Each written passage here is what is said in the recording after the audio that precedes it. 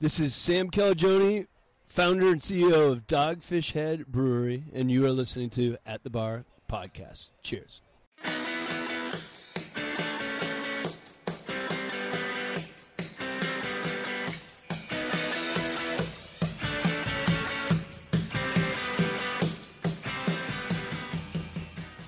Welcome to a very special episode of At the Bar Podcast.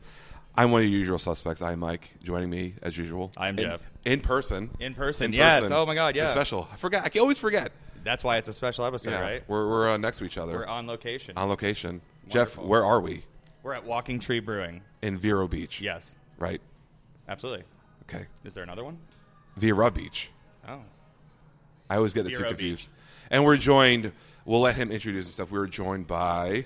What's up, everybody? It's Alan Drittenbass. And you do what here? Everything. Everything, yeah. You got it. Yeah, typical. No matter what it is, it's got to get done from top to bottom. So yeah. You do, you're part owner, co-owner? Yep. And you brew too?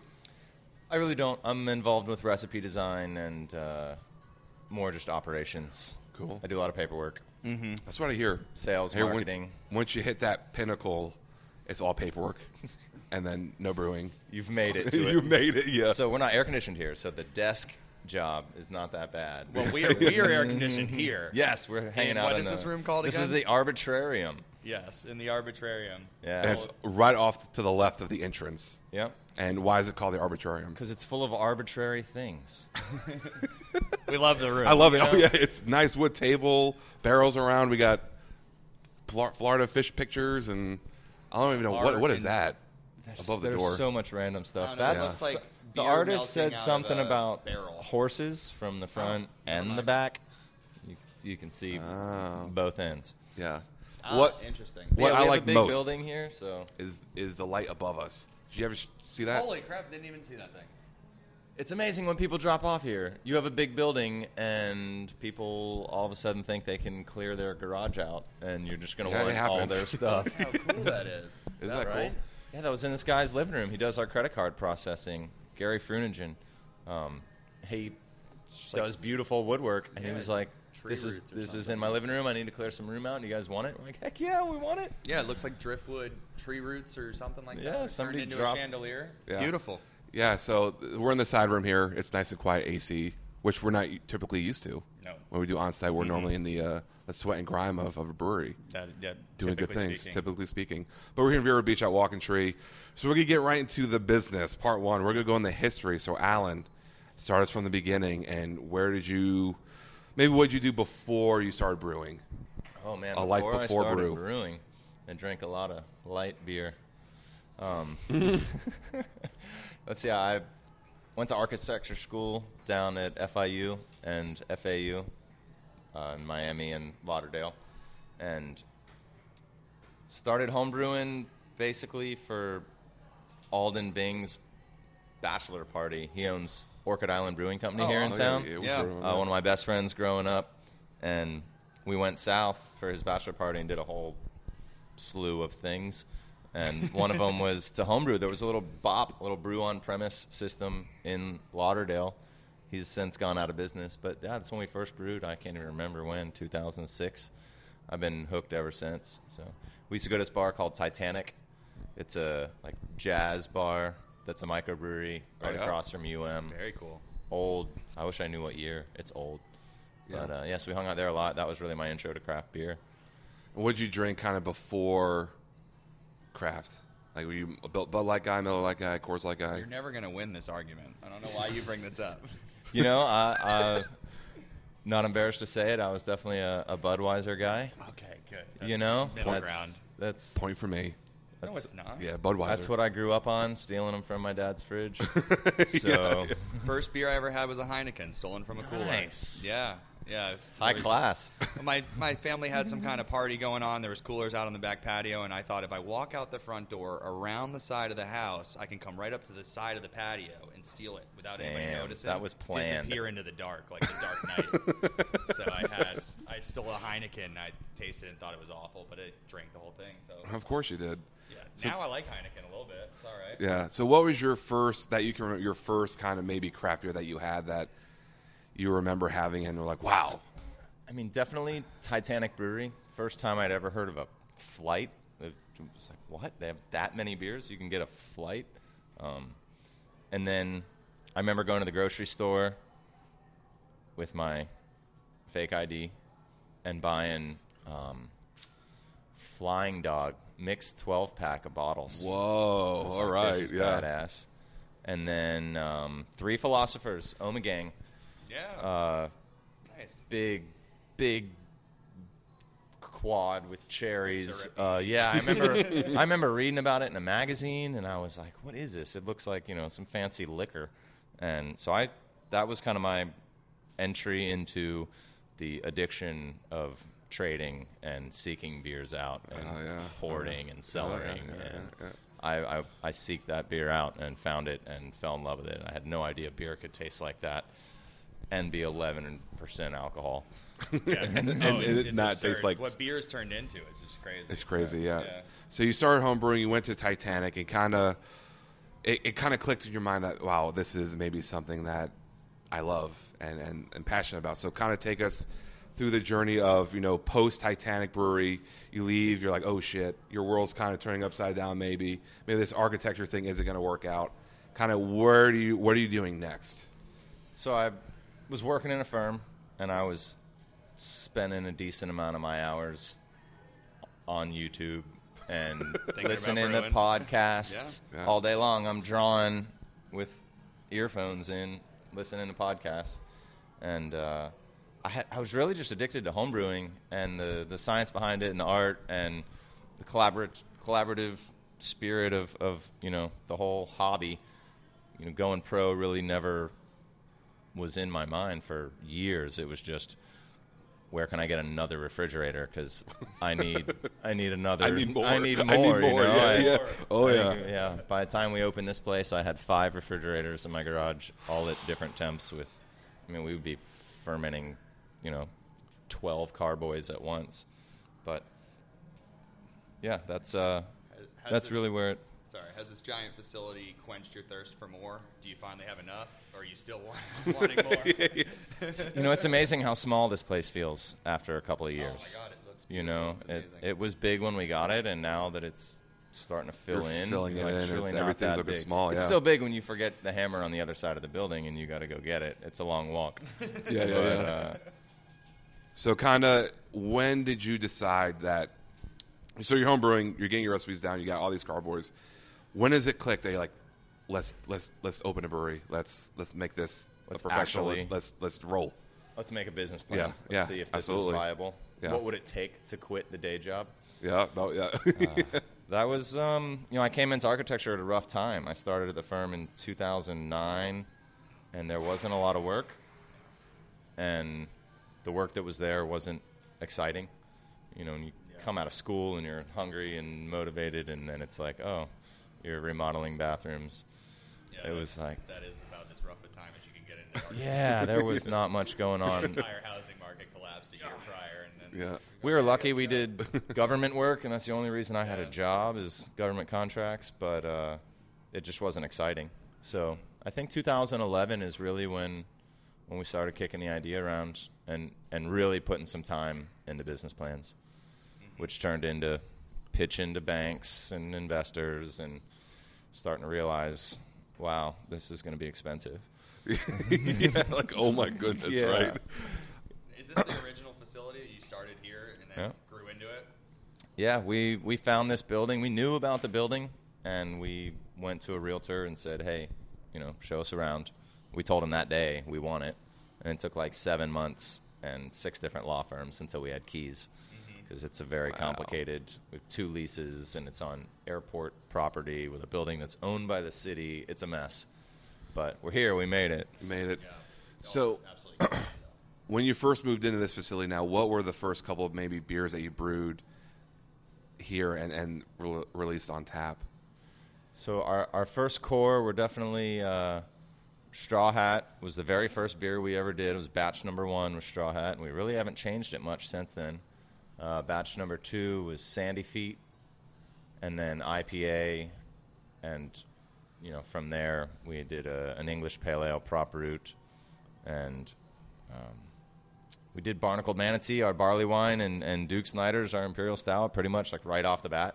We're like, all right, we got to get these big beers fermenting because they take a long time. Oh, yeah. So what kind of, where'd you, in terms of equipment, you started at, let's say, what size equipment, and what are you kind of brewing at now? So we're really excited because there was an option in Florida to buy a system. So we bought from BrewFab over in St. Pete.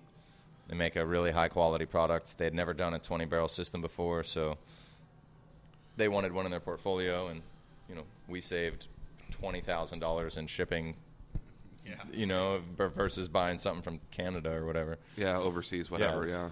2.5 hours away. Yeah. So it's a 20-barrel system. We started with a 2-vessel, but the whole system was plumbed and designed for a 3rd vessel, which we got about a year later after opening. Okay, that's not bad. Yeah, we didn't think it would be that fast. Yeah. Right. How many beers can you kind of turn out at a time?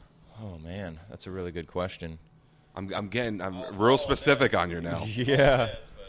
And then distribution has got to be. Because I told you we're not going to trip you up, but there's a question I want to get to, and I'm building up to it. That might trip you up. All right, cool.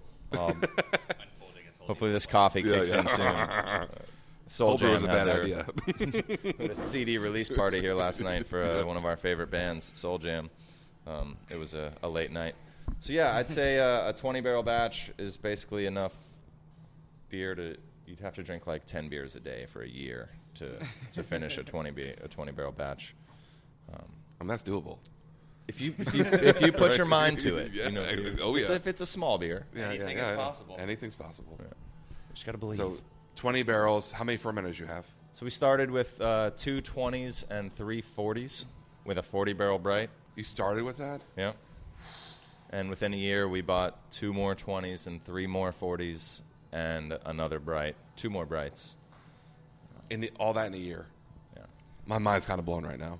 You should go to a bar anywhere in the Treasure Coast and see how they have Walking Tree on tap. I have a permanent tap. I only have 6 taps in my restaurant. I have a permanent tap with you guys. So it's what beer is that? The Walking Tree White IPA. I know that. Yeah. Phenomenal. Yeah, it's a good one. Well, thank you. How many? I see out the window here. You guys have a barrel program. Yeah, that's really my passion. It's probably an addiction, really. Can't tell. It's a good addiction. Yeah. I think right now there's probably 97 oak barrels here, and probably 85 of those are full. Once we've used them, they go into our sour program. Oh, nice. So, yeah. A lot of people sell them or give them away, planter boxes or whatever, rain barrels or just tables and furniture and all that. Sure. But they still have value for us, Sure, it's a fermentation vessel. So luckily we have the square footage. Yeah. So we send all of our used barrels to the sour program. And how big is this facility? I never It's asked. a 24,000 square foot building. It's built in 1945 by the Navy. It was just a supply warehouse. It's elevated up 42 inches, so trains used to pull right on the side of the building and unload on the side. Pretty much everything the Navy needed to survive here came through this building. Yeah. Which is why the roof is so strong. Yeah, It's I mean, all kinds of stuff up there. I really like, before I get into this doozy of a question, I really like the way the tap room is so open. Like, there's no walls outside of the room we're just in, and it's something incredibly, I think, unique and we don't see a lot of breweries that are as spacious. Well, yeah, and you were as able this to and all the segment it with the barrels and stuff, which is way cooler than putting a half wall up or whatever. It's just a glass door or glass window, right. And have it all very section cool. quarantined off. So, yeah, I like it. The doozy of the question is, and there's no answer I'm looking for. It could be a answer. It could be a bunch of answers. So before we try the beers, I want to ask you, what makes Walking Tree different than the 5,000 other breweries in the country? Or what makes Walking Tree different than the breweries in Florida? It could be the beers you brew, your mentality, your style, what you choose. What would make people listening to this episode drive down or drive up to Vero Beach and swing in? So I think there's 2 things that really no, there's a lot. Oh my God! It's a big one. And now this is the whole episode. All right, pause. And we're done. Get comfortable. I'm gonna start talking. Definitely brewing true to style, I think, is something that is rare these days in America. God, I mean, yes. there's no rules. You can do whatever the hell you want, and people do. And I think for us, you know, brewing true to style is really what we were all about from the beginning. And, you know, if somebody wants to know, you know, say the homebrew club, like, oh, well, I don't know if this is good or not. Like, well, let's go up to Walking Tree. They've got one on. Let's compare it. You know, so everything we do, we try and do true to style, historically accurate, from, you know, ingredients to water profile to, I mean, fermentation, mash, everything we try and do as true as we can. So that's the beer side of it. You're really not going to see any crazy peanut butter and yam. You know, we don't really mess around with any culinary inspired beers. But I think what's most important to us is the community, especially here in Vero. We try to be as involved as we can be with nonprofits. We've worked with 30 of them here, and the wide range of people that come in that may not like craft beer or may have never tried craft beer, and they come in because there's some fundraiser, and they meet people that they would have never met and probably never talked to before. And now they're sitting at the bar next to each other and they're talking, and that's, you know, that's creating a sense of community. That's creating commerce. I mean, this town is, I think, growing and coming together because of a place like this. Awesome. Absolutely is. Yeah. Definitely. So want to do the beers now, Jeff? Let's dive into the beers. Sure. Yeah. Unless you got a question. Well, I was just going to say, true to style is such a good point for you guys. That is something that, like, I truly believe that every beer I've had from you guys is true to style. Like, I'm drinking the black IPA right now, and right away I said I love them. I love them because they're just like grassy, rooty, dirty, kind of, you know, funky beers. But that's like that style. You get the hops, but you get the roast. You get that kind of like somewhere in the middle of like a earthy kind of grassy beer. And you nailed it. And it's one of those things that, like, we talk about it on the show when we're doing Untapped, which I have since stopped. You pretty mean much Mike doing. when Mike does Untapped? Yeah, I did it for a little bit, and I kind of gave up on it. Stepped away, huh? But Untapped, it's like when I try a beer and if it doesn't hit style, it automatically it's like less than a 3. If it just hits style and I don't even care for it, it's automatically at least a 3. So it's like, to me, that's the benchmark. Is like, does it even hit style? Because there are people, like you said, they call it something, and it's just nothing like that. You know, oh, it's a porter, and it's like thinner than a brown ale, or you've got, you know, all this different, and it's, you know, hitting style to me is like is a huge point. Unless that's your whole business model, it's culinary beers or something like that. Well, then whatever style you put on the bottle is kind of inconsequential. Does it taste like sweet potatoes or not? You know, like, but like, if you are brewing a beer and you're telling me it's a stout, it needs to be a stout, or else what's the point? And they're doing a disservice to the entire industry because, I mean, it's obviously exploding. It's growing. I mean, grandparents are now on Facebook and are now drinking craft beer. I mean, it's a wild world now. And if you're putting a beer out that's not actually that, and people are trying it for the first time, now they think that's what it is. And then when they go to a bar that's actually making a good one, they're like, oh, no, that's not good. And, well, you learned wrong. Right. You know, we're educating people here. We have a responsibility to give accurate information. Absolutely. You bring up a good point with that is it depends what that person's first interpretation That's of an IPA is, or and that's something exactly that what- I that's the never IPA thought about, but I conundrum. bitch about all the time. That's the IPA conundrum. That's Yeah. that everybody thinks they're an IPA drinker because they had some IPA that they liked once upon a time, and they say, I'm an IPA drinker now. And then you give them an IPA, they're like, oh, this is so bitter. Why? And I'm It's like, like, no, that's an IPA. I don't really, That's a I don't West really Coast like IPA. hops, but I like IPAs. Right? Listen to what you just said, friend. There's no buttered popcorn in this. You Well, know? what's wrong with this? Yeah. And so that's, I mean, we hear that all the time, especially when we were at World of Beer, more so than anywhere else. But I hear that all the time. Every single beer drinker thinks they're an IPA drinker because, one, I think they don't really know, and it's just a tagline that they've heard. It's the most widely, advertised style. And so they're like, oh, IPAs are craft beer. That's the same thing. It's like, trendy. It's not the same thing. Are you part of the club? Do you fit in? Like, Right. you have to like IPAs even if you don't have a beard. Like, if you want to hang out in this crowd, you have to Which like we IPAs. all do have. We all do. We We all all do. have We all those, do. so we're allowed. We're in the Yeah, IPA yeah. club because we have beards. Even the place I work at, we brew a lot of New England IPAs, and just last week someone was like, "Hey, I like IPAs, but I don't like hoppy IPAs." I'm like, well, honestly, you probably came to the wrong place. really to be honest don't with you, dude. I Like, don't even know what to tell you. like, oh, so they're all hoppy. I'm like, that's the New England style. like the main hoppy. thing about None it. of it's bitter.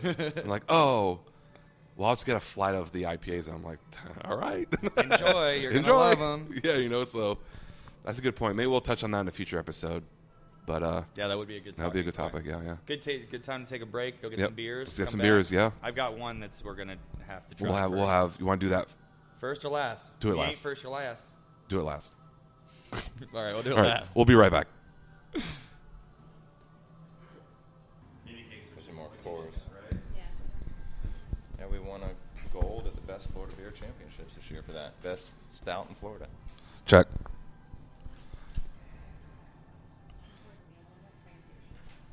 Yeah, see your shirt. Do I need to flex or something? It's okay. Breathe in real good. This is how I naturally sit yeah, with a nice little twist. yeah. Got to stretch that back out. Yeah, the back's always a little tight. Yeah, I hear you. I'm with you on that. And we're back. And we're back. So we have 2 cupcake flight trays, which I want to point out because that's kick ass. It's actually. I really like it.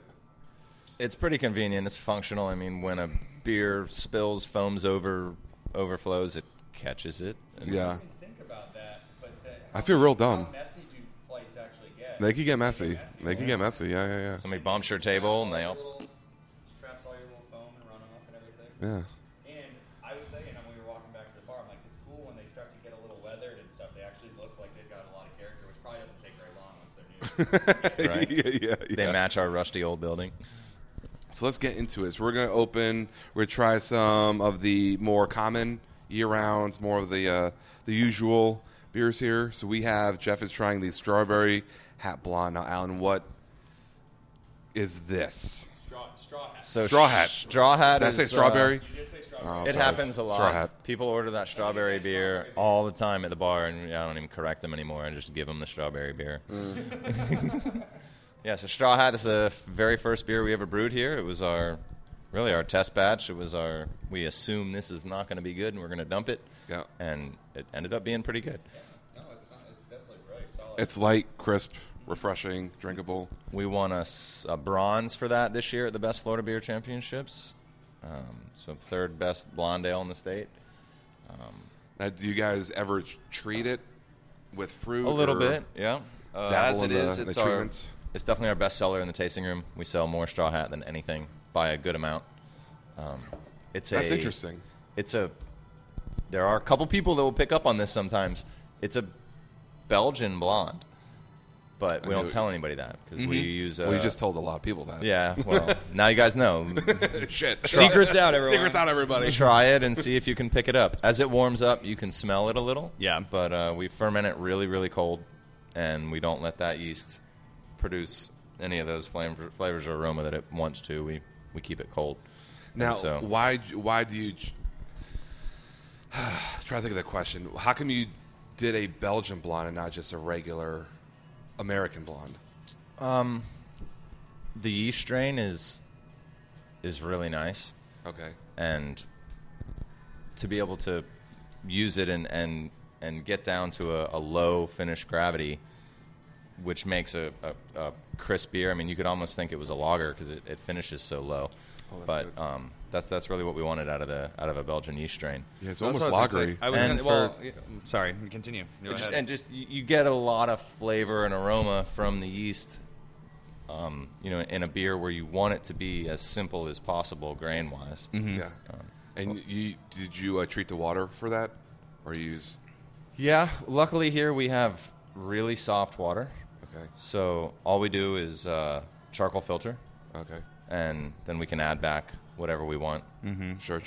Okay. Cool. It's a cool style to make a core beer out of, and I think I've seen it starting to be more of a popular thing. The blonde ale as a core line, in lieu of like a crisp lager of some kind that a lot of breweries have always built. Like the backbone of so many breweries is a pale lager. But I've been seeing people, especially in Florida for whatever reason, I've been seeing the Kolsch's and then the blonde ales come out as a style. But the way this is brewed makes it, like you said, lagerish. So it's very approachable, very light bodied, but it still has enough of a backbone that you could, like Mike was saying, treat it if you want to. It stands on its own. It has a full body and flavor, but it also is so approachable for your Coors Light, Bud Light drinker that comes out to your brewery and says, I can't believe you don't have my favorite Bud Light. You can say, well, look, I've got a beer that, similar body, much more flavor, better beer, obviously, but Yeah. it's approachable enough for your average beer drinker. In a very cool style, and I feel like I've seen at least 2 or 3 breweries that have been doing the blonde ales more recently, which is obviously it shows that style is versatile enough to do that, to make a core beer out of. Yeah. It definitely fills in that need too, because we get a lot of people in this town. Hey, it's my first time here. I only drink Bud Light. What do you have? It's like, well, perfect. This is for you. Blonde, and it's right down blonde there, 4.3, and Bud Light's 4.2, so Yeah. it's right there. Awesome. I like that used to the Belgian. Now I can kind of get It's subtle, that subtle, but it's very in subtle, there. Yeah. But I didn't answer your question. We do use that for Single Girlfriend, which we just kicked. You can see it's scratched out on the menu. No. So we use Natalie's Orchid Island grapefruit juice out of Fort Pierce to make our Radler Shandy with that. Ooh. That's very cool. Jeff, what we got next? Next up, let's go Bottom. Yeah, straight down. So that's going to be the Sandy Feet, which is an American wheat, a pale wheat ale, which is you talked about earlier. This was the second batch that you said you did. Right here is the Sandy Feet. So I haven't tried it yet, but Go for it. it's as far as a wheat ale goes. I actually, when I was seeing it in the flight, when you pick it up, it's not as dark, but it almost looked like it has an amber hue to it. Like it's not your traditional what you'd expect from a wheat beer. Color-wise. Right. I mean, it's really a pale ale, but it's a wheat pale ale, an American wheat beer. So I mean, there's still Because it's got a very floral, fruity, almost not crystal hops. That's all crystal. It's a fruity notes to it on the nose. definitely, and it's a 6.4, so Ooh. it gets your ABV fix. Yeah, it's very- It's an interesting beer. We'll never win a medal for it. We'll probably never submit it to a competition. It just really doesn't fit any of the styles well enough. We talk about brewing true to style. That one's a little off. That's one of the only recipes that we've never changed. I really like that a lot. Cool, right? That's Yeah. a cool beer. I really like that. We have a lot of people that follow that beer. When they bring people in that have never been here, they're like, you got to have the Sandy Feet. Yeah. Similarly, kind of what I was saying, it's approachable to your average beer drinker because it's not overly heavy, but that one has an insanely unique character to it, and the nose is awesome. The nose almost has like a white wine Yeah. kind of fruit pop. to Yeah, it. it's kind When of you smell it. It smells very like melon, and but, it's a good crossover beer. oh, absolutely. That is one of the cooler beers I've tried lately. That's very unique. Yeah. Thank you. Oh, let me pass it back. All right, what do we got next? Next is the Baby Cakes Oatmeal Stout, which I actually already have tried some at Cassie's, so if you want it. Oh, yeah. Now this one you said is an award winner, right? Yeah, we won gold for that this year at the Best Florida Beer Championships. So pretty stoked on that. That's a good roast. Best stout in the Good state, roast. I guess. Drinkable body. Yeah, a lot of oatmeal, a little bit of lactose. It's the only beer here that we put lactose in. Yeah, that is smooth, good body, good flavor, not overly anything, not overly potent. It's very balanced. That's solid all the way through. Yeah. And what made you come up with Baby Cakes as the name? That is our head brewer Mike's nickname for his wife. Okay. Oh. Nice. I So like that's, it. That's her beer. That is brewed for Brooke. Brewed for Brooke.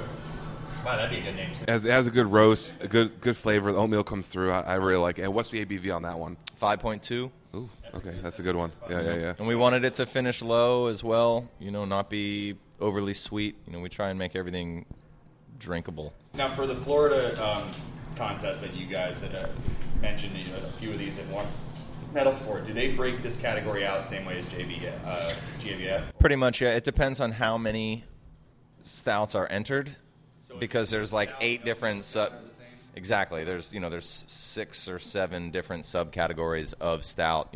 Dry and oatmeal and sweet stout, and yeah, that is an oatmeal stout, and it was up against all stouts. So if you look at who won, second and third may have been a dry stout. Oh, okay. Oh, very cool. Yeah, it's definitely deserving of medals. It's definitely a good stout. Yeah. Awesome. So the next one I'm excited about because it's one of my favorites. I haven't had too much Walking Tree, to be honest, but the ones I do have, this is a favorite of mine. And it's a style that's been growing on me in the last year and a half, the white IPA. The white IPA. White IPA. The white IPA or IPAs in general? White IPA. IPAs in general. But white IPAs. Yeah. Particularly, yes. What I love about this beer, and as I said earlier in the show, this is the one that I have on permanent tap at Black Marlin, and I absolutely love it. I think it is for local IPAs. It is the perfect balance. It's light, citrusy, grapefruity, approachable, but also still has that great hop character. And this is one of my favorite in the state as far as IPAs go. Some of them get so funky and they're so obsessed with the hops that they don't put the beer on display. And this one is a good balance between beer and hops, and I think you use the right hops on it too for Florida, especially with the grapefruit kind of punch to it. We sell a ton of it. It's an awesome beer for us. So. Yeah. So what the White Walking Tree is? What ABV is that? 7.1. Ah. So we really designed it. You know, I grew up drinking the West Coast, giant, malty, dank, bitter, piney, resinous IPAs, just bigger the better. And when we went to sit down and design our IPA, we're like, let's make one that you would drink at the beach, which nobody back, 7 years ago when we were designing our recipes, nobody would drink an IPA at the beach. That's just not what you do. Yep. Yeah, so we tried to make it really light-bodied, which allowed us to use less hops, so it's not as aggressive. I mean, in order to be balanced, when it's that dry, you can't over-bitter it. So, from a financial standpoint, it's a pretty good beer because there's not $1 million in hops in it. But you wouldn't know that, by tasting it and smelling it, you wouldn't know that, but it's such a light-bodied beer. Yeah. How well does that do for you guys in terms of? It's our second best seller here in the tasting room, and it's our number one in distribution. So I think most breweries, their IPAs, usually they're number one. Yeah. Yeah, it's. I knew as soon as I tried this, and I've been sampled on a ton of your beers throughout, your distribution with us, and as soon as I tried this, I was like, this fits the IPA tab for me personally perfectly. Because prior to this, I had Cigar City High Lie, which everybody knows High Lie. But High Lie is overly bitter to me. I know everybody in Florida says it's such a great beer. I've never been in love with it myself, but it's just so overly bitter, and it's not approachable unless you're in a craft beer centric place. Then I don't think it's as approachable as, let's say, this is. And for me, I get craft beer curiosity more than I get craft beer drinkers. They know they don't like Bud Light and Yuengling, but they want something a little bit higher, but they don't even know what it is. And that's where I'm at. I'm not even at craft beer like intermediate people. I'm at we're curious about it, but what is it? And so I wanted a very approachable IPA. And like I said before, everybody says they're an IPA drinker. Well, even the people who are like, I'm an IPA drinker, but they don't really know, this is just on the low end of hoppiness enough for them, but it's also for your big time IPA drinker. They like it too. It's got that citrus pop and that nice. So I think it's just a perfect, well-rounded IPA. Awesome, thanks. Yeah, it's good. If you can handle the ABV, it's designed to be drank. That's actually a good point because it doesn't taste like it has. What is it, 7.1 you said? Yeah. It tastes like 5-ish, so be careful. The last one is the Prop Root English Pale Ale. Did I get that right? You did. So this started out as one of our cores, and we've traded it out for Baby Cakes.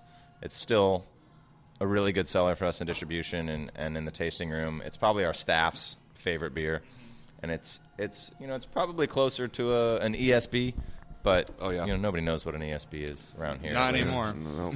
Yeah, so it's an English pale ale. Yeah, English malts are just so unique. You can always taste a beer that has that English malt in it, and that's the epitome of it. It's on display. It's all about the malt. Really good beer. The malt really shines through in that a lot. I like the caramel aspect that the malt kind of showcases, and it's light with a dry finish. A little dry finish, but it's really light, and for Florida it being hot, these are all really kind of hitting the right spot for not only drinking multiple ones, but also Which we like to getting do. full, right, but not getting full or they're not heavy. That's definitely a beer that you have to educate people on because they see pale ale and they get it and it doesn't have citra hops in it and they freak out. Oh my God. You know, what is this? This isn't a pale ale. Why is it this color? Exactly. So let's just go into the next flight. We're just Might going as to well. that. Okay, so that was the core Yeah, that's the line. core the line. more, I don't want to call it mainstream beers because that's not what they are, but the stuff that you guys have year round available. Yep, right? that's So year-round. that. And then we've got another more. We got another cupcake tray. Yeah, this Another cupcake tray. I just picked some that are fun. I mean, That's what we we have Real like fun. 24 beers or something on right now, so we're only drinking 10 of them.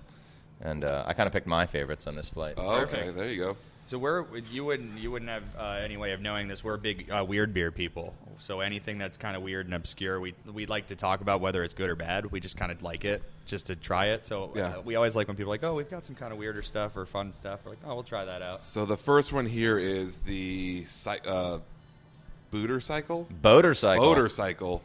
Do you know what a boater cycle is? No, never heard of it. It's a jet ski. Yes. Well, yeah.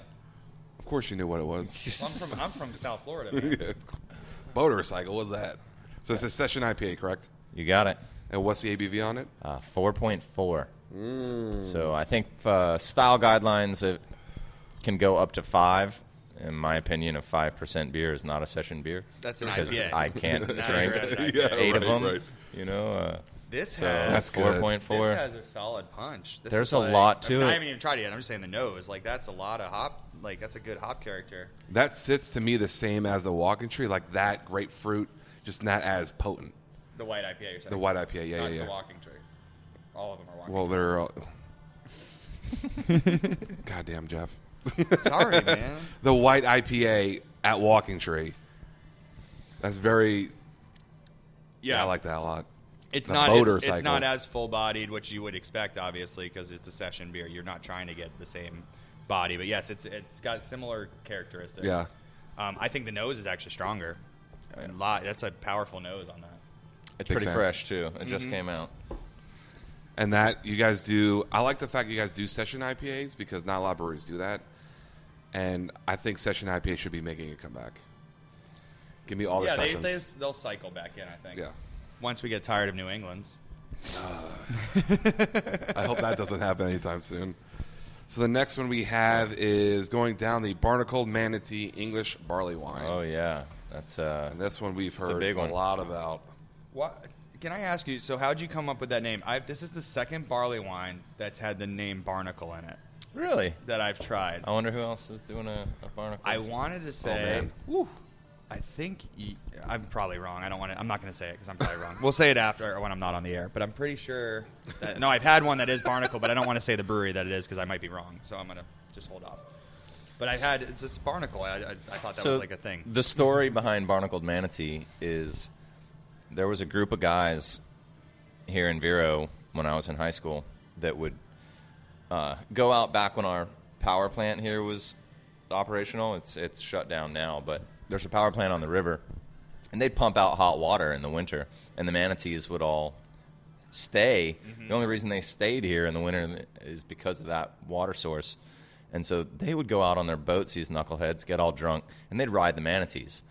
They'd put wetsuits on They'd be in because jail nowadays. Oh, yeah. They're so protected now. oh it's yeah, insane. I think they were then too. But well, what you know. so these guys, these maniacs, would put wetsuits on because the barnacles would shred you. I'm wrong. So when they get that big, the barnacles grow on their back, and they would bring cabbage or whatever and get them up to the boat and jump off and straddle them, hang onto their fins, and go for a wild ass ride. You know, they look like big slow creatures until you jump on their back. They're not. They're fast and they're powerful. Look how big their tail is. That Yeah. thing can move. Yeah. It's like redneck bull riding. Like, Yes. but in the ocean. Yeah, it's insane. You get water rig. well, at what point was regular bull riding not redneck? It's ultra redneck. Man, So the craziest part of that story is one night they were out with a new guy they had never been with before. They had been telling him about it, and they were going to let him ride the first one. And they saw one, so they pulled right up to it, and they're like, quick, just do it, Joe, go, jump on. And he was like kind of a little hesitant, and they're like, come on, jump. And so he jumps, straddles it, and he goes right through it. it had been like rotting and decomposing for no. a week, and like went straight through it, and it was full of crabs and fish and Oh everything. my Thanks. goodness! Yeah, and have you seen the videos of beached whales, and you know what comes out of them when that happens? Oh god, That's the most gnarly story we've ever heard on the show. they fill with gas too, Oh, so they yeah, just they like kind were- of pop like a balloon. Right, it was probably sitting on the Oh, bottom, and then no, when it yeah. floated up, they jumped right on it. Yeah. So that's barnacled manatee. So anyway, it's I'm so it's- into this barley wine right now. Now that we heard that story, no, I It's, really it's am. a big dangerous beer. It is a big dangerous. So beer. English style, it's not as bitter as American. A little lower alcohol. What's the ABV on it? 9.6 Nine. this batch, I Yeah, believe. I love a style where 9.6 is lower alcohol. I do actually love barley wines. Nobody really is making a ton of these because of the ABV on them, and they're just. I mean, it's a daunting task to even take one of these on.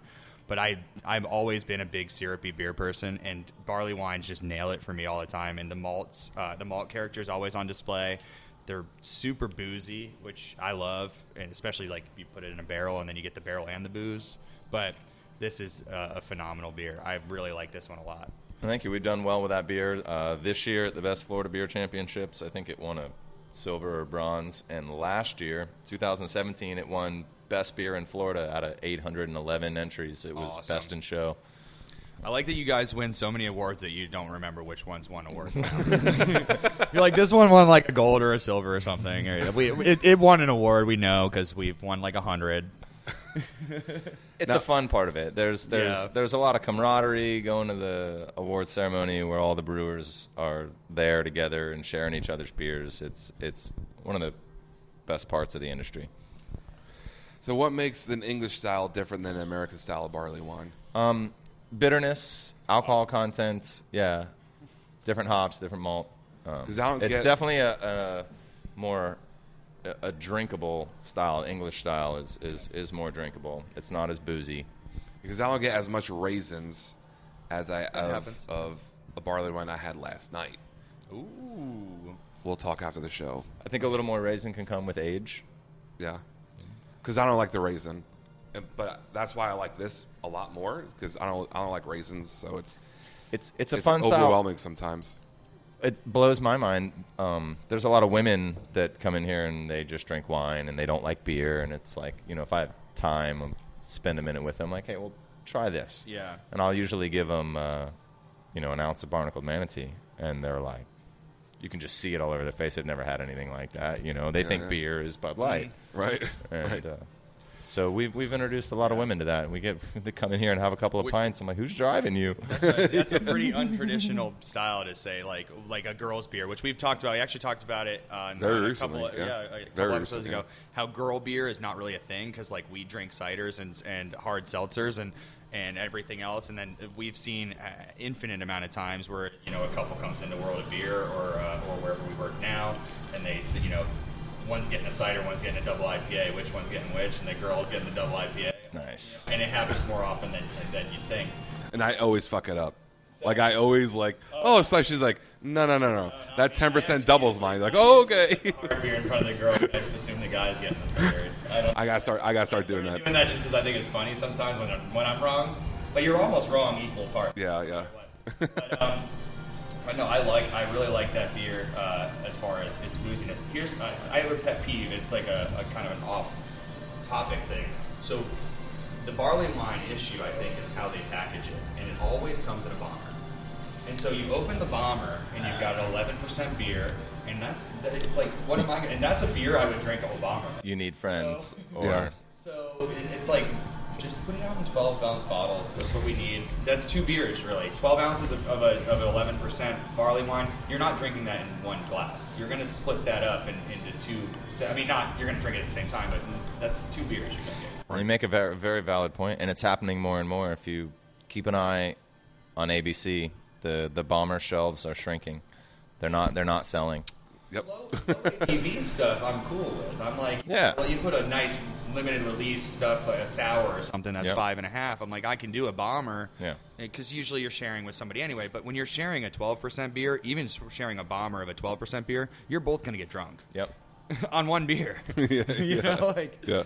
Yeah, there's definitely a move towards Yeah. smaller package. yeah. And I've done shows where I've done 2 bombers on my own, and Mike usually gets mad at me at the end of those. But That's when the good stuff comes out. The real good stuff. that's Hey, I when just I'm drank a whole really at bomber my of Hunapoo. prime. Yeah. Hey, I'm opening Hunapoo tonight. Great. That's Great, here we gonna be go. This show. Shit show. Love it. The next one is the River Rat Rye Red Ale. River Rat Rye. River Red Ale. Rat Rye Red Ale. River Like Rat it. Rye. So A this lot is of basically an American Roggen beer. Roggen. So recipe-wise, it's pretty much a traditional German Roggen, but we use a clean American yeast strain instead of a Hefeweizen strain. So this is like 40% rye in the grist, which is insane. The first time we made it, we made glue, and it took like 5 hours to lauter. So Wow. we've tweaked our process a little bit, but it's one of our better sellers. I think we've only done it twice, and so it was gone for a while, and I've probably heard more people complain about that beer being gone than any other beer. I like this one a lot because the rye is there, but it's not like, oh my god, I'm not drowning in it. Right, it's not spicy. It's not spicy. It's not sharp, but you pick up on it, and I'm very sensitive with rye, and that's good. That actually might be one of my favorites so far. I was just gonna say that's like a sneaky weird Twins. like solid beer where I was expecting one thing when I saw Red Ale. I was expecting it to be spicy, like Right. overwhelming. So but then that I stopped drinking it. I handed it to Derek, and then I just started looking. I'm like, wow, that beer is like that finish is so clean. It's like perfect. It left me like it just leaves you feeling good. Right. And I actually started looking at Cassie to see if she really liked it. When I was like, I hope she. They, really they were liked it. locking eyes. But like, what a cool like I would have not expected to feel that way about this beer when I first Yeah. tried it. Yeah. And it doesn't have an overwhelming punch of flavor, but it just like has a perfectly. It's balanced, It just and I leaves hate you- saying it just- balanced, but that- it's balanced. I know it just leaves you feeling like, wow, that beer really hit it out of the park for me. That might be one of my favorites today as well so far. So- I mean, we got this big dog here. Yeah, that so finished, we're that will be my, 80% we're 80% done with the flights, and everything finishes very clean. Oh, I don't even feel like we've drank 2 flights right now. No. It's all just been very easy to Everything's been easy very and clean. approachable. So the next one is is that Sparrow, Sparren, Sporin. Sporin. Sporin is Scottish ale. the name of the pouch on the front of a kilt. Oh, that's where you put the junk. You got it. Keeps the boys in place. That's the new shirt now. That's from we can't take that. We can't take that. It's from what is it? A Gildan underwear commercial or something? I don't know. What's her name? Always tells us that. C&Ds are fine. Dance. So that Keeps one, the boys in place. So we're definitely malt heads here. Yeah, you it know, does. if you I look was- at our yeah. menu, Which we've is got a probably few why I love it. I love IPAs, it but so much. for the most part, it's all malty beers. very malt forward, very that initial punch finish from the is from the awesome. Scottish. Like That fish is very caramel. 80 shilling. Yeah, yeah, it's good. What a cool. That finish is like my favorite finish yet. That Oh, like, that's on nitro, so that helps. Oh, that explains so it. smooth. Oh, that so explains smooth, it. and the That finish had was that. just like that's a potent finish. That's like strong. That's, Everything's better on nitro, buddy. There's a I lot like of it. Life caramel advice. That'll be our next shirt. Everything's better on nitro. there. It's true. Yeah. We put a But lot I of don't- Oh, I we put a lot of don't- things on I nitro. I don't necessarily. Well, that's another topic. I don't necessarily believe that. That's fine. You don't have to. Still be a shirt. It's fine. You're wrong. Whatever. All right. The last one is Second to last one. all right. The last of the flight, the second to last beer we have, the Mr. D's Dortmunder Export. I'm very excited about this one. Yes. I love this style. I We're love sending this Dortmunders. one to GABF this year. Cool style. Very very cool style. And I've seen Dortmunder a few times. Now wait. It's good. You wouldn't happen to know. Is this at Vine and Barley right now in Stewart? It is, right? Yeah, He's so just a casual. the You know it. So the I reason haven't tried it. I haven't been able to get over there, but their bartenders have been talking about the beers they have. Ooh. They come and talk to me about beer occasionally. But yes, that's I have heard that this is over there.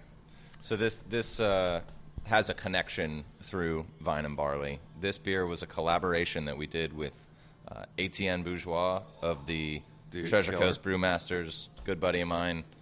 He's helped us out a lot in just kind of reviewing our beers and helping us critique recipes. He's a incredibly talented brewer. A very, very he has a lot of medals, I'll just say that. So we actually submitted this beer last year to the Great American Beer Festival in the Pro-Am category because he won a national homebrew competition medal with that beer. And it's a fun beer because it's not lagered traditionally. It's a really short fermentation process, which is nice. You don't have to tie up a tank for 3 months. So we brewed that with ATN, and people loved it so much we brew it all the time. It's named after my dad, Mr. D. That was ATN's name. We let him pick the name. It's hoppy like it's bitter like a Pilsner. It's malty like a Helles. It's a wonderful style. 5.8. It's a very cool it's a big style. lager. I was gonna say Pilsner, and then it has like that like super unique cool finish, like funky almost. And the finish. At first I tried it, and Mike looked right at me. I was like, "What was that?" That was crazy. Yeah, no, that's a fantastic beer. I like that style too. I've seen that very rarely, but it's such You a cool don't see style. many. Yeah, There's only one other brewery that has had a Dortmunder. It's Rap in Seminole. and that's Of course, because he's made 700 different Yeah. beers. That's the only other place because I've he ever makes seen every German style that's ever existed Yeah. in crazy amounts of them. That is your description of the Dortmund is spot on. Like it's a little bit of everything in at 5.8. Excuse me. It's man. Awesome. I can't think of one beer I didn't like. Oh Good. God, here so we go. That means that this one's going to be the one. Oh God, this is it. I'm gonna go over the fence now. All right, so this is the one. This is a GABF. Well, not this one particularly. So the base beer of this one, a GABF bronze, correct? Yep, Great American Beer Festival, 2017. We won. Especially not very many. How many Florida breweries even? In 2017, 3 medals in Oh Florida. gosh, I don't know. That's a good question. Yeah, I want to say there were about 90 stouts in the category, so 90 of America's best, if you will. Hopefully everybody sent their best. Do you guys follow Untappd ratings as kind of like a point of reference, or We do. You got to be real careful to not I get know the emotional whole. about Oh, yeah, it. I know the whole. You know, you gotta really try hard not to cuss people out online that give you Right. a quarter star, and then they say I don't like IPAs and give you a quarter star. It's We'll like, talk what are off you air about how doing? much I hate Untappd. All right, but cool. Me and Derek got here a little bit earlier, and I was kind of scoping the bombers out, and I was looking at Untappd, and this Duke Snyder scored incredibly high. You know, I haven't even looked at it yet because it's so new. It only came out a couple of weeks ago, so I don't even know if it has enough I think ratings. it's about a 4.48, It probably only has which is a couple dozen ratings at this point. though true, yeah, probably, but it piqued my interest, and then Jeff. You doubling up over there? Jeff's double fisting bourbon barrel aged imperial Jeff's stouts. fucking up. Jeff, you're cut off. I can't count apparently. It's awesome. So yeah, when it's awesome. Oh man, I can smell it from here. I mean, lifted my glass. Here is the GABF winner. It's just Duke Snyder. Yeah, which was one of the coolest feelings of my entire life, really. You serious right now? This smell? I'm about to lose my shit. I'm about to lose it. That's the name for last. Oh my God. Okay, we gotta slow down. The second that I said, when I texted you, I was like, we're going to Walking Tree. I was like, man, we're going to get that. yeah. So tell us a little bit about the base, and then kind of how you went about treating, not how you treat it as bourbon, but kind of that thought process of throwing it in bourbon, kind of like the process of, letting it sit, how long do you let it sit, and all that kind of thing. So The smell is again, this is a British stupid good. style. We prefer the less bitter, lower alcohol British style. So imperial stout. I mean, one of the best beer styles ever made. We we sent it to GABF. We were blown away and shocked. I mean, did not expect that whatsoever when they called our name. We were like, was that? Wait, that's me? Like, really? Why is the lights on me? What? That's crazy. Where we work again? So that was a lot of fun. And then we put it in. This is actually double barrel aged, so it sat in barrels for probably 6 months, and it really didn't develop as much as we wanted it to. So we're like, well, let's throw it in fresh barrels. So we went again with 4 roses, and Good pick. yeah, we're about, I think, 15, 16 months in oak total, which was a lot longer than I expected it to be, but it needed it. We kept pulling nails and tasting it, and it's such a big beer that when it finally hit that spot, we're like, all right, it's done. Let's drink it already. On a much smaller scale, I know that the barrel-aged conundrum. We do a barrel-aged cocktail at Black Marlin, and it sits. At first, I was like, we'll let it sit for a month in oak, and then a month turned into 2, and I'm like, man, at 2, it's really awesome. So now it's like 2.5 months. It says on the menu 1 month. We age it 2.5 months. Nice. It's just like that oak you think would absorb way faster. It's surrounded by oak, but it just doesn't get into the drink as fast as you think it would. It takes a while for the oak. You get a lot of spirit pickup pretty quick.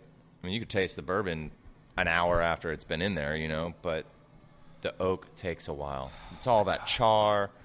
It just takes a while to get. There's a little vanilla.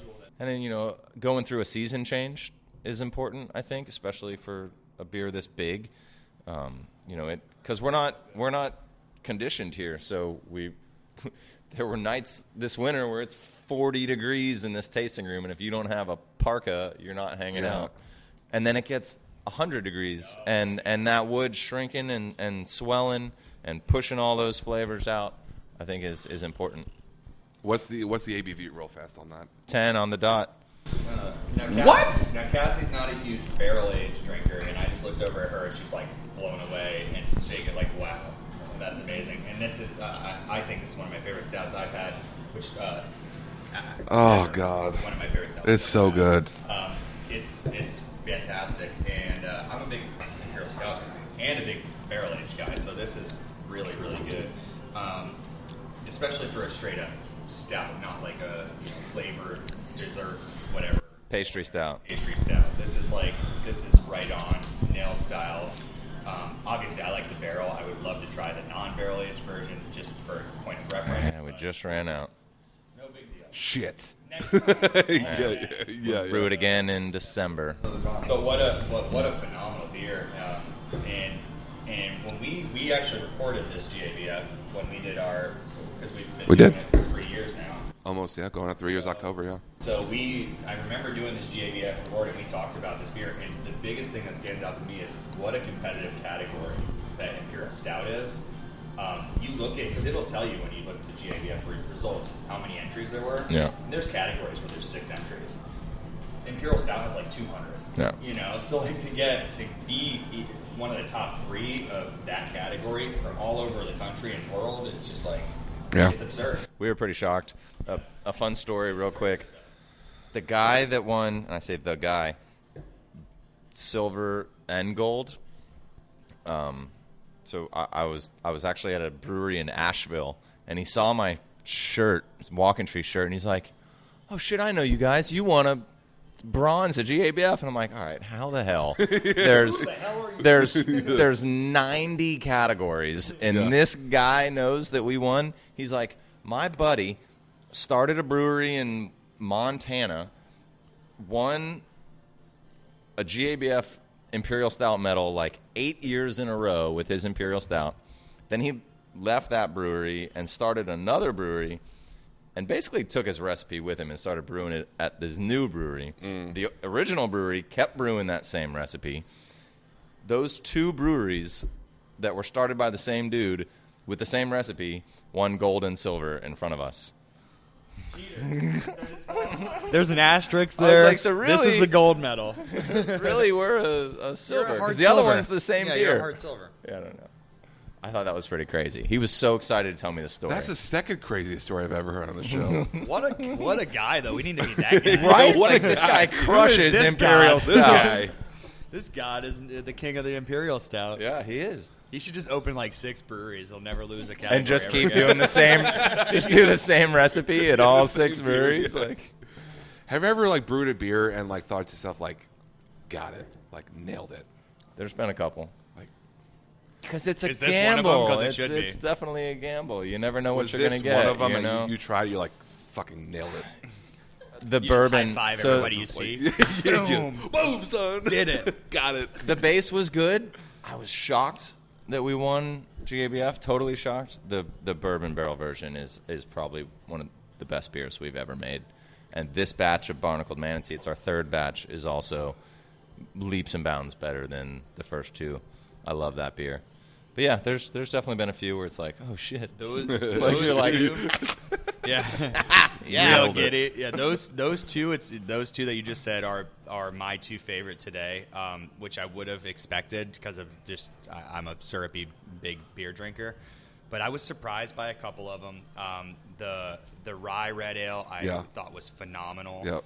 I really liked the American wheat, the Sandy Feet. I Yes, thought that was agreed. Yeah. really, really good. And the Prop Root English Pale as well were two. Those were like the three surprises that I was like, Sure, wow, sure. blown away by how cool those beers were for the style. But the two big, I'm just you can't change. I'm an old dog, can't change me. I like those big syrupy beers. Yeah, buddy. Nerd So, syrup. in wrapping up, I want to ask you one last question. Do you plan on? I know obviously you bottle some stuff. Do you ever plan on moving to cans or maybe more Absolutely. distro? I mean, we're package? only 2 years old now, as of a few weeks ago. God, that's it. 2 years. We've been doing this podcast longer, and we're nowhere. And we're nowhere. We're nobody. We're nobodies. Yeah, we definitely we're in the process of doubling our walk-in cooler square footage right now. Yeah. That's the first step towards canning. We've already got a new row of tanks in, so we're ready to can. But yeah, the cooler space is an issue. So once that project's done, we'll buy a canning line. We'll start getting out there. I mean, 70% of the beer sold in Florida is packaged, so we're only in 30% of the that market. high? It's crazy. Wow, I would have not guessed that. Yeah. So we're shooting ourselves in the foot not getting into that. So distro is actually a Distro's the monster. yeah. They don't treat it that way. Distribution, the sales No. reps don't treat it that way. They for sure treat it like on premises king. And Yeah. It's definitely not. It No. depends how big you are. I mean, we're designed to distribute. Our system and the space we have Huge to system. grow Yeah. is for 2 is years having designed all those for, tanks. yeah. Crazy. Well, I'll tell you, in downtown Stewart, most bars you walk into have a walking tree tap on. And I've seen it, at least whether it's a rotational or it's a permanent tap, I've seen it pretty much most of the bars down there. Yeah. And for 2 years, that surprises me because I think we started putting you guys on over a year ago, so I didn't even realize you guys weren't a year old when we started putting your stuff on. Yeah. And you took over Cigar City spot. It's awesome. So- Love hearing it. I love a High Live. So- White Oak High Live is one of my favorite beers. We do White it. Oak- We do White it. Oak. Jesse's like, highlight. you're damn right, Yeah. buddy. Now you're talking a different story with White Oak. No, it's amazing. I actually did not realize you guys were that young. I guess we probably should have done our research like always, but we didn't realize that you were People that know young. what they're getting at this point with us. You better. We're like 60 episodes Yeah, in. they know. They know. Yeah, Stewart's been real good to us. There's an amazing craft beer scene down there, Stewart and Jensen. There's craft beer drinkers, and there's no brewery. It's so weird, right? God, I don't understand it. Somebody open a brewery in You Stewart. let me know Come when we're on, gonna do guys. this. We're gonna do this thing. You let me know. Are you gonna put the white IPA in? Do the And a white the oak thing? Yeah. Yeah, Or that peach oak absolutely. thing. Absolutely. You let me down. So, you want to wrap up, Jeff? Wrap it up. Yeah, let's wrap it up. We're about at Wrap the it up, like- a little over an hour mark. So, Yeah. Alan, now's your spot, uninterrupted, while I sip on this delicious double barrel stout. Plug away. Plug away. Hot damn. All right. Pressure's on. Sex, drugs, and rock and roll. I don't know, man. What am I supposed to say about Walking Tree? Sex, drugs, and rock and roll. That's us. That's what we do. We're definitely focused on quality. Somebody once said to me, the secret to making good beer is dumping bad beer. And, That is Why is that so funny? it's like that shouldn't even be a secret. It should be a freaking rule. Like, there's so many people, I mean, no offense, but that are just putting out beer that should not be out. Dump it. Like, you're hurting everybody. Yeah. So while we've been really fortunate, and out of the, we're probably up to 150 batches now, we've only had to dump a couple. And, that has always been in my mind, the secret good beer is dumping bad beer. And so every time we taste, every single batch, when we taste it, I know that it's a dumper. If it needs to get dumped, you dump it. No matter. Another new shirt. It's a dumper. But we've been really fortunate. We've been really lucky. We haven't had to dump anything in a very, very long time. And, our head brewer, Mike, is just doing a fucking killer job. He's a great brewer. We have one of the cleanest brew houses I've ever seen. I've been to 100 breweries, and that place is spotless. You walk around back there, and it looks like we installed it yesterday. It's spotless. And the fact you can see it, too. Like, it's pretty visible. That helps. Yeah. If your brewery's behind closed doors, it's easy to just go home and clean it tomorrow. Yeah. But, no, we've been real fortunate. Florida's been real good to us. We're on tap in over 350 bars and restaurants throughout the state, which Black is Marlin's one of them. kind of insane. Yeah, we do a lot of events here. We work with a lot of charities, and we're just all about camaraderie and the industry and seeing more and more people get into the hobby.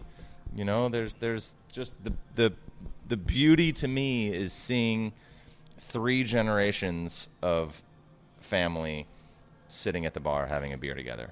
That just doesn't happen. And we're trying to just be a hub for community involvement. I mean, we do a thing here where we have we've had all the city council members that were running for office up on stage debating. We held a debate here. I never in my life thought I would hold a freaking debate. I don't know anything about politics. And here we are holding a political debate. I mean, just the amount of stuff here. We have, every few months, we have professional wrestling. That's right, like broken chairs over their head, jumping off the rafters. There's a minor league or whatever wrestling league in Vera, right? Oh, yeah. There's one coming up here. WWE, that's the real, or for WWF or whatever. Yeah, and this place gets packed, and there's kids in the front row, and there's 9 different matches, and they're jumping into the stands, and like it's insane, professional wrestling. And we also do a 200-person professional black belt jiu-jitsu training camp they do in here a couple times a year. I mean, just the amount of crazy, weird-ass events. There's nothing we won't do. Basically what I'm saying, there's nothing we won't do. Yeah. This is the community. That's Yeah. I love it. There's a wrestling and a brewer. Dude, that's crazy. Oh, look it up. It's a real thing. I think most of the big name wrestlers came out of either Miami or Vera Beach. It's a real thing. So odd. This episode's already too much right now. Too much good information. So anyway, Jeff, you got anything to plug? Do I ever? Yes. One, I think that's the best quote I've ever heard about making good beer. Making good beer means pouring bad beer. We've talked about that so many times. It's a dumper. Dump it. It's a dumper. Dumping bad beers. And there are breweries that I've written off breweries just because they've released beers that I think they should have dumped that. And I can't believe they didn't, Yeah, I know you got bills to pay, but you're not going to be able to pay them if people don't come back. As Derek was, It's a big old dumper. Talk about your shirt. Which obviously we've said similar. It's a similar quote, meaning wise, but we have our quality over everything shirt, which is basically the same thing. If you're not putting out a quality beer, you shouldn't be putting it out. That's the key. Quality over everything. That's all that matters. It doesn't matter whatever else you're putting in there. That's kind of what I felt the whole time you're talking about. Instantly when you said that, I'm like, this guy's a freaking god. He knows the secret. He knows. He knows too much. too much. But yes, obviously that it really spoke to me when you said that, and I think that is something that every brewery, small breweries need to, especially at the beginning. The big brewers and the guys, they have the money and the backing to do it, and they probably do it more often than not, is dump a bad batch. But you small breweries have to understand that anything you put out is going to influence your following and who you are as a company, your identity. And dumping bad beer is as valuable to you as making good beer. And to all of us, because if somebody's never had craft beer before and they try one that's not good, that's it. They're not coming back. Yeah. And we need these customers. So You've got over 5,000 craft breweries in the country now and growing every day. And marginally worse product is making it into the market every day. And there's a responsibility for brewers to wake up and say, we can't allow this to continue. And we've talked about it, and we'll get on a whole different topic that we'll get on another day, but there's an obligation on us as consumers to do the same and say we can't support bad beer because it's hurting good beer. It's true. That's something that we need to wake up and all get behind as well. But hearing you talk about it, and obviously we tried all these beers, they're all great. We know you're doing it right. So this is a brewery that you can definitely support with confidence.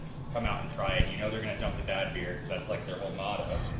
Yeah. So my plug would be Walking Tree. Obviously, we're here. We're in Vero Beach. One thing that people may not realize is that we get approached frequently about wanting us to go to breweries. And me and Jeff talk at length about, is this brewery worth it? Is it, is this kind of in our wheelhouse? Is this what we vibe with? So we take brewery highlights incredibly serious.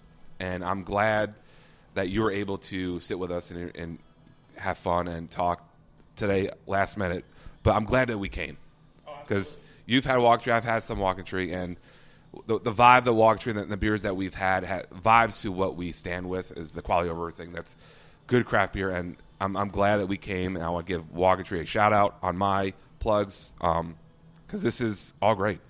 The vibe is great. The beers are great. The people are great. We're having a good time, and this really is what our show is about, and we want to promote those people doing it right every time. And the people that are worth the trip out. Like, right. This is worth. You're not a huge hike off of 95. It's a 15-minute drive off 95, which is, I can understand, a little daunting to some people. But when you're going out in search of beer, I think people travel in search of beer. This is a brewery worth traveling to. Sure. And I want people to understand that and put that on their list. Like, if you're coming from Orlando down to South Florida, hit off Walking Tree. Like, it's a great spot to get some good beers, take a break, start your drive back down, and it's worth it. Or up, if you're going from South Florida up. Yep. It is a brewery worth making a destination. Yeah, and that's all I got to say about that. I'm going to keep drinking this bourbon stuff. You know what I'm saying? It's delicious. Well, nothing but warm and fuzzies over Actually, here get for days me, off. man. Yeah, I get days off. You guys are flattering as shit. You guys are the reason, really, that I got into this industry. This is just cool as hell. I mean, that's why we keep doing it almost 3 years later. Yeah. He hasn't quit yet. So anyway, Walking Tree, Vero Beach, come on down. Tell them that At the Bar sent you. Obviously, the At the Bar podcast plugs. We have a website. Walking Tree has a website. Come on down, visit, hang out. I'm Mike. We got Jeff. We got Alan. And we got the whole At the Bar podcast crew here. We got the whole team. We got Derek. We got Cassie here. The whole team.